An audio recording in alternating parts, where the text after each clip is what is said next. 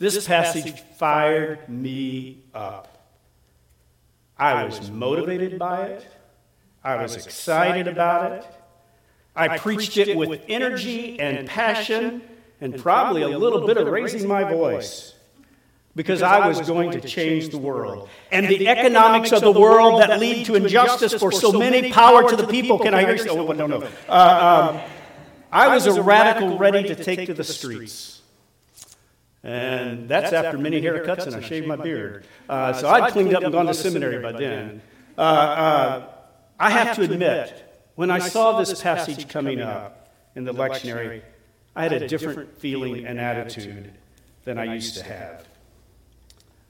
Because I'm reminded of how little I've actually impacted in the world. When I was young, the parable was so obvious to me and so easy for me to preach. And as I look back on those sermons and think about them, I find that my exegesis, my homiletic, my interpretation was solid, and they should be. This is not a particularly difficult passage. It's interesting, but not a particularly difficult passage from an exegetical standpoint. My interpretation was solid, but my application was all wrong.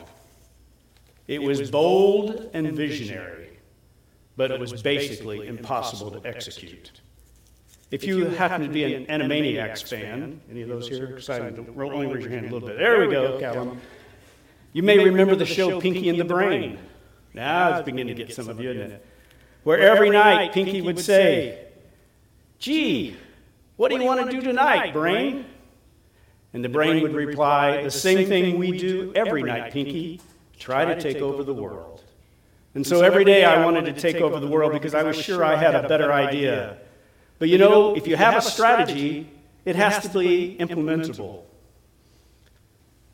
We need implementable strategies. Doesn't mean they have to be small, they may be, but they have to be doable. This is the nature of the church in the world. In our neighborhood, we need to make a difference. We often talk about winning the world for Christ. What does that mean? How would we do that here? How would we change this entire world here? It's just not implementable. At 25, this was so easy for me. Now, some multiples of 25, at my age, the economic justice systems of the world simply frustrate me. The racism, the bigotry, all those things that we could name this morning simply frustrated me. I wanted to change the system. I wanted to change the world. It was true in my heart. Now I am the system. I remember discovering that once when I went to see our youngest son, Nathaniel. He was at college at Truman State University. And I went up to see him for something. He was a freshman, and I think we were going to a Lewis Black concert, the Lewis Black show. And for those of you who like Lewis Black, I may be the only one. I think Jordan maybe does. But we were going, so I drove up one day after work fast as I could to get to Kirksville.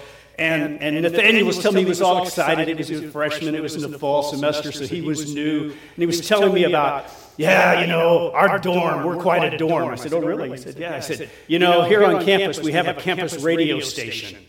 But they don't play anything we want. So our dorm has formed its own radio station. And our theme is sticking it to the man one song at a time. And I kind of giggled, and he said, "What do you think of that, Dad?" And I thought about it for a minute, and I knew that I was a CEO of an organization. And I said, we called Nathaniel Fan. Fan, I am the man. We do come to the point where we understand we're the man or we're the woman. But this is our text today. Even if we are the man or the woman, and it is a good text for us to learn from. This passage used to be so easy, and now it's disconcerting and challenging because we are the men and the women. Look at the text a little bit. What do you see? What are the key points for you here? This is not a lesson on heaven and hell. So don't draw any conclusions or theologies about heaven and hell on this.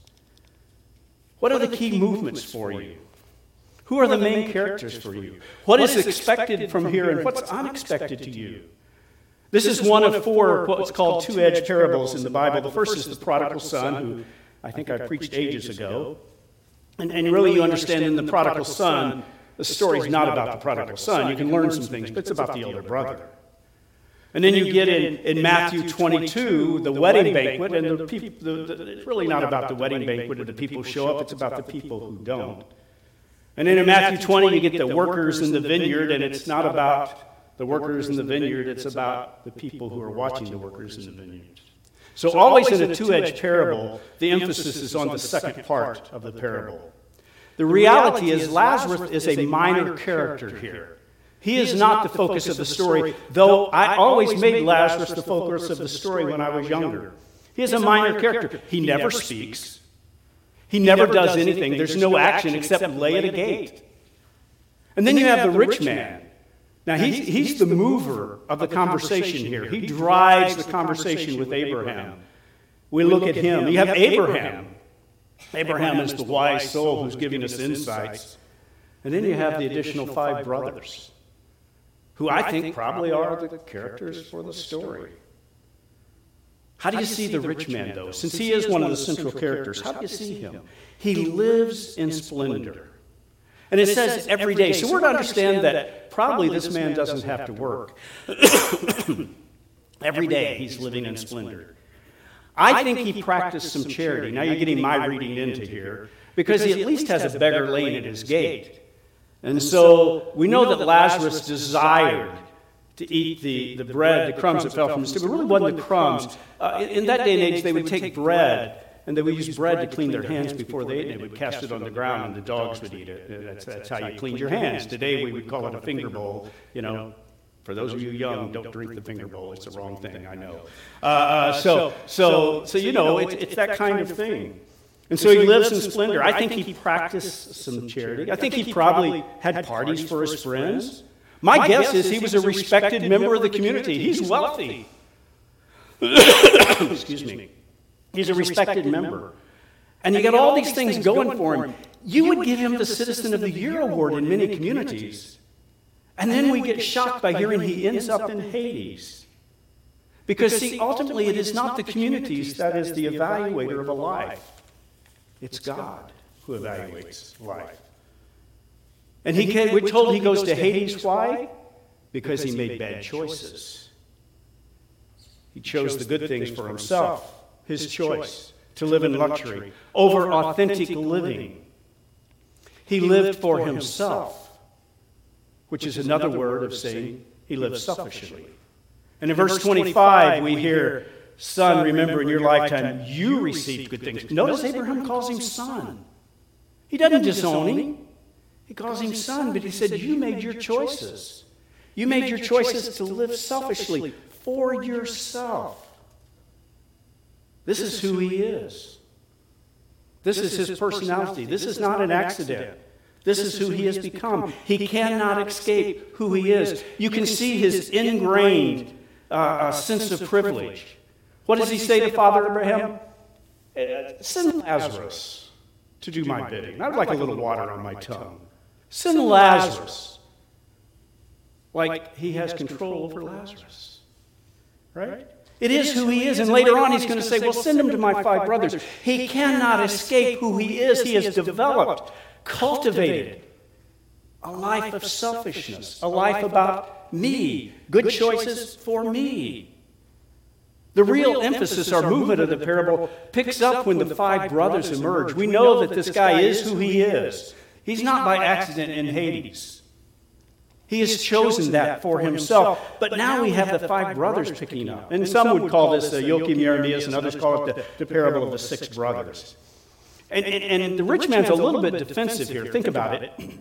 He complains a little, kind of a complaining posture. You know, first I'd like some water. Don't get it. Well, okay. Send somebody to my brothers. What he's really saying here is, you know, Abraham, I didn't have a chance, man. Nobody told me. If someone would have come back from the dead, I would have made much better choices. I would have gotten it. I would have been a good guy. The rich man just doesn't get it. If only you had a beggar at your gate, couldn't you see him? Couldn't you see him? Now, we know the rich man does have some compassion about him, though. Now, it's not for Lazarus at all, the man who lived at his gate. He wants Lazarus sent to do his errand, but for his brothers, his 5 brothers, he has some compassion. Abraham, being Abraham, pushes back so kindly and gently. He said, your brothers have Moses and the prophets. Left unsaid, you have them too, and you didn't listen to them, but they have Moses and the prophets. Let them hear him. And in verse 31, we get the point of the parable. If they do not listen to Moses and the prophets, neither will they be convinced, even if someone rises from the dead. We see the obviousness of that from our position, do we not? If we are to live authentic lives in relationship to God and others, we need to have an authentic encounter with God. When we have an authentic encounter with God, through Moses, through the Word, it yields community. It yields togetherness. Not just a source of life for us when we encounter God. It's not about me encountering God to do as I please. Woohoo! I'm going to heaven. I can do what I want, right? It's not that. It's not about us. Hear and follow the way of God, and authentic living is what we're being challenged to do. And when we do that, we will live in community. Joachim Jeremiah said, the person who will not submit to the Word of God will not be convinced by a miracle. God deals with us through His Word. Yes, the written Word that we call the Bible, but also that living Word that we call Jesus Christ, and God's Spirit who ministers those words to us.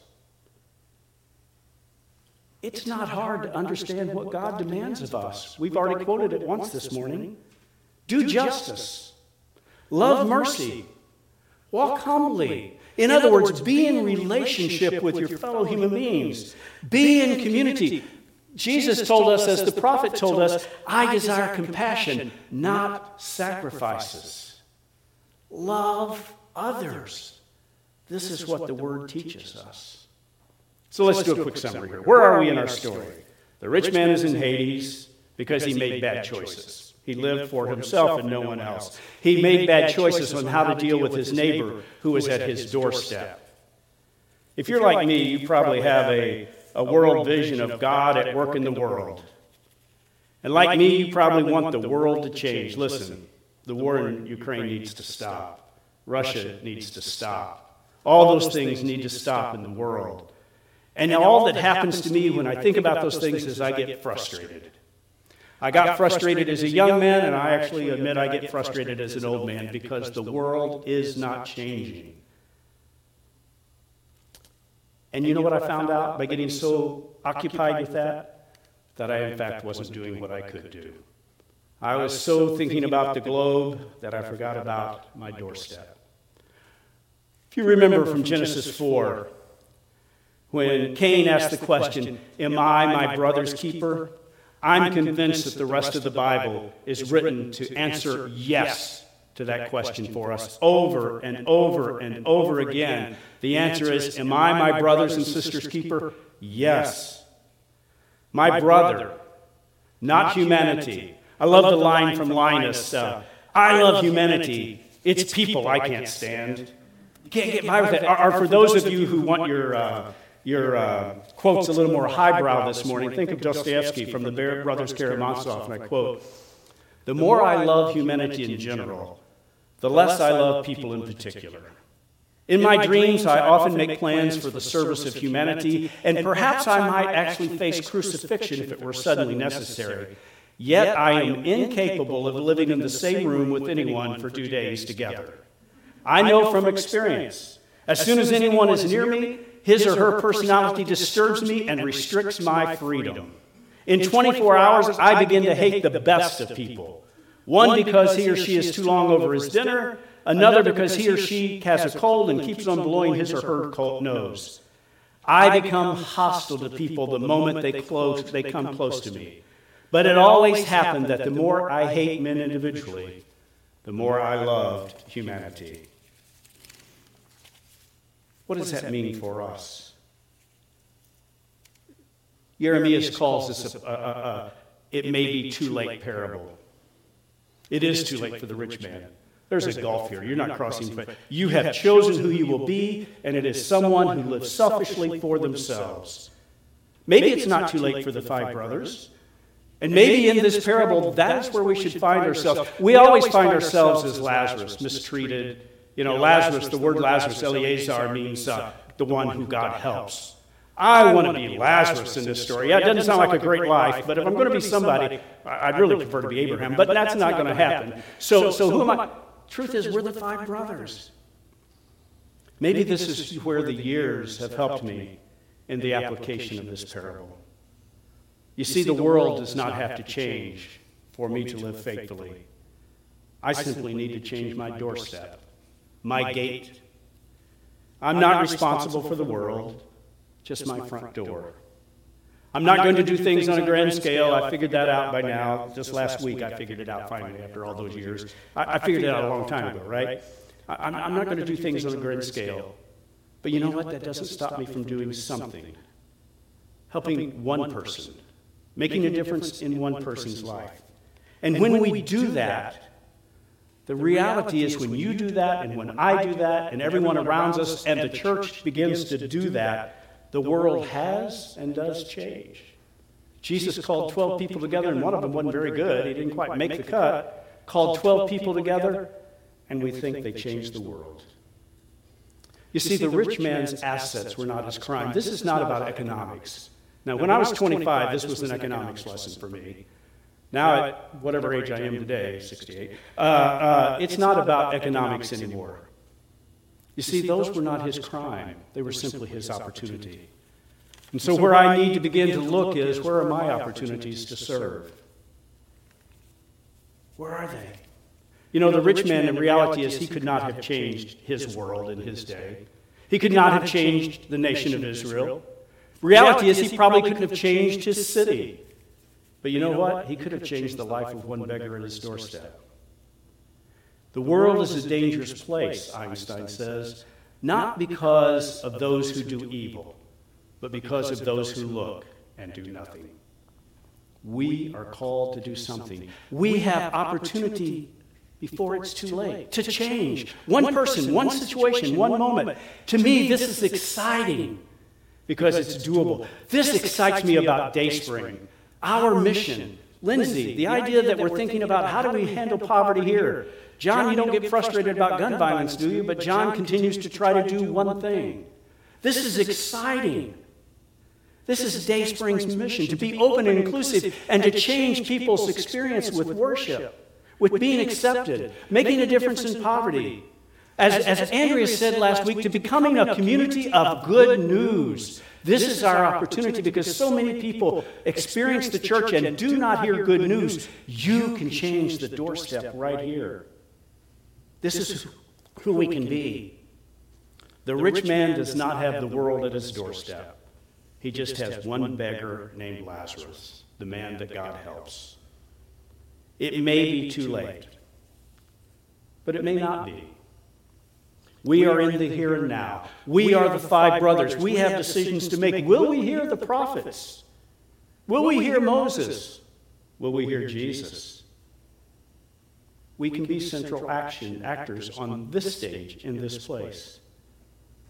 This week, may you not be overwhelmed by the enormity of the world's problems. May you have the eyes to be, in even a small way, the person who God helps someone through you. God helps someone in need through you. Amen.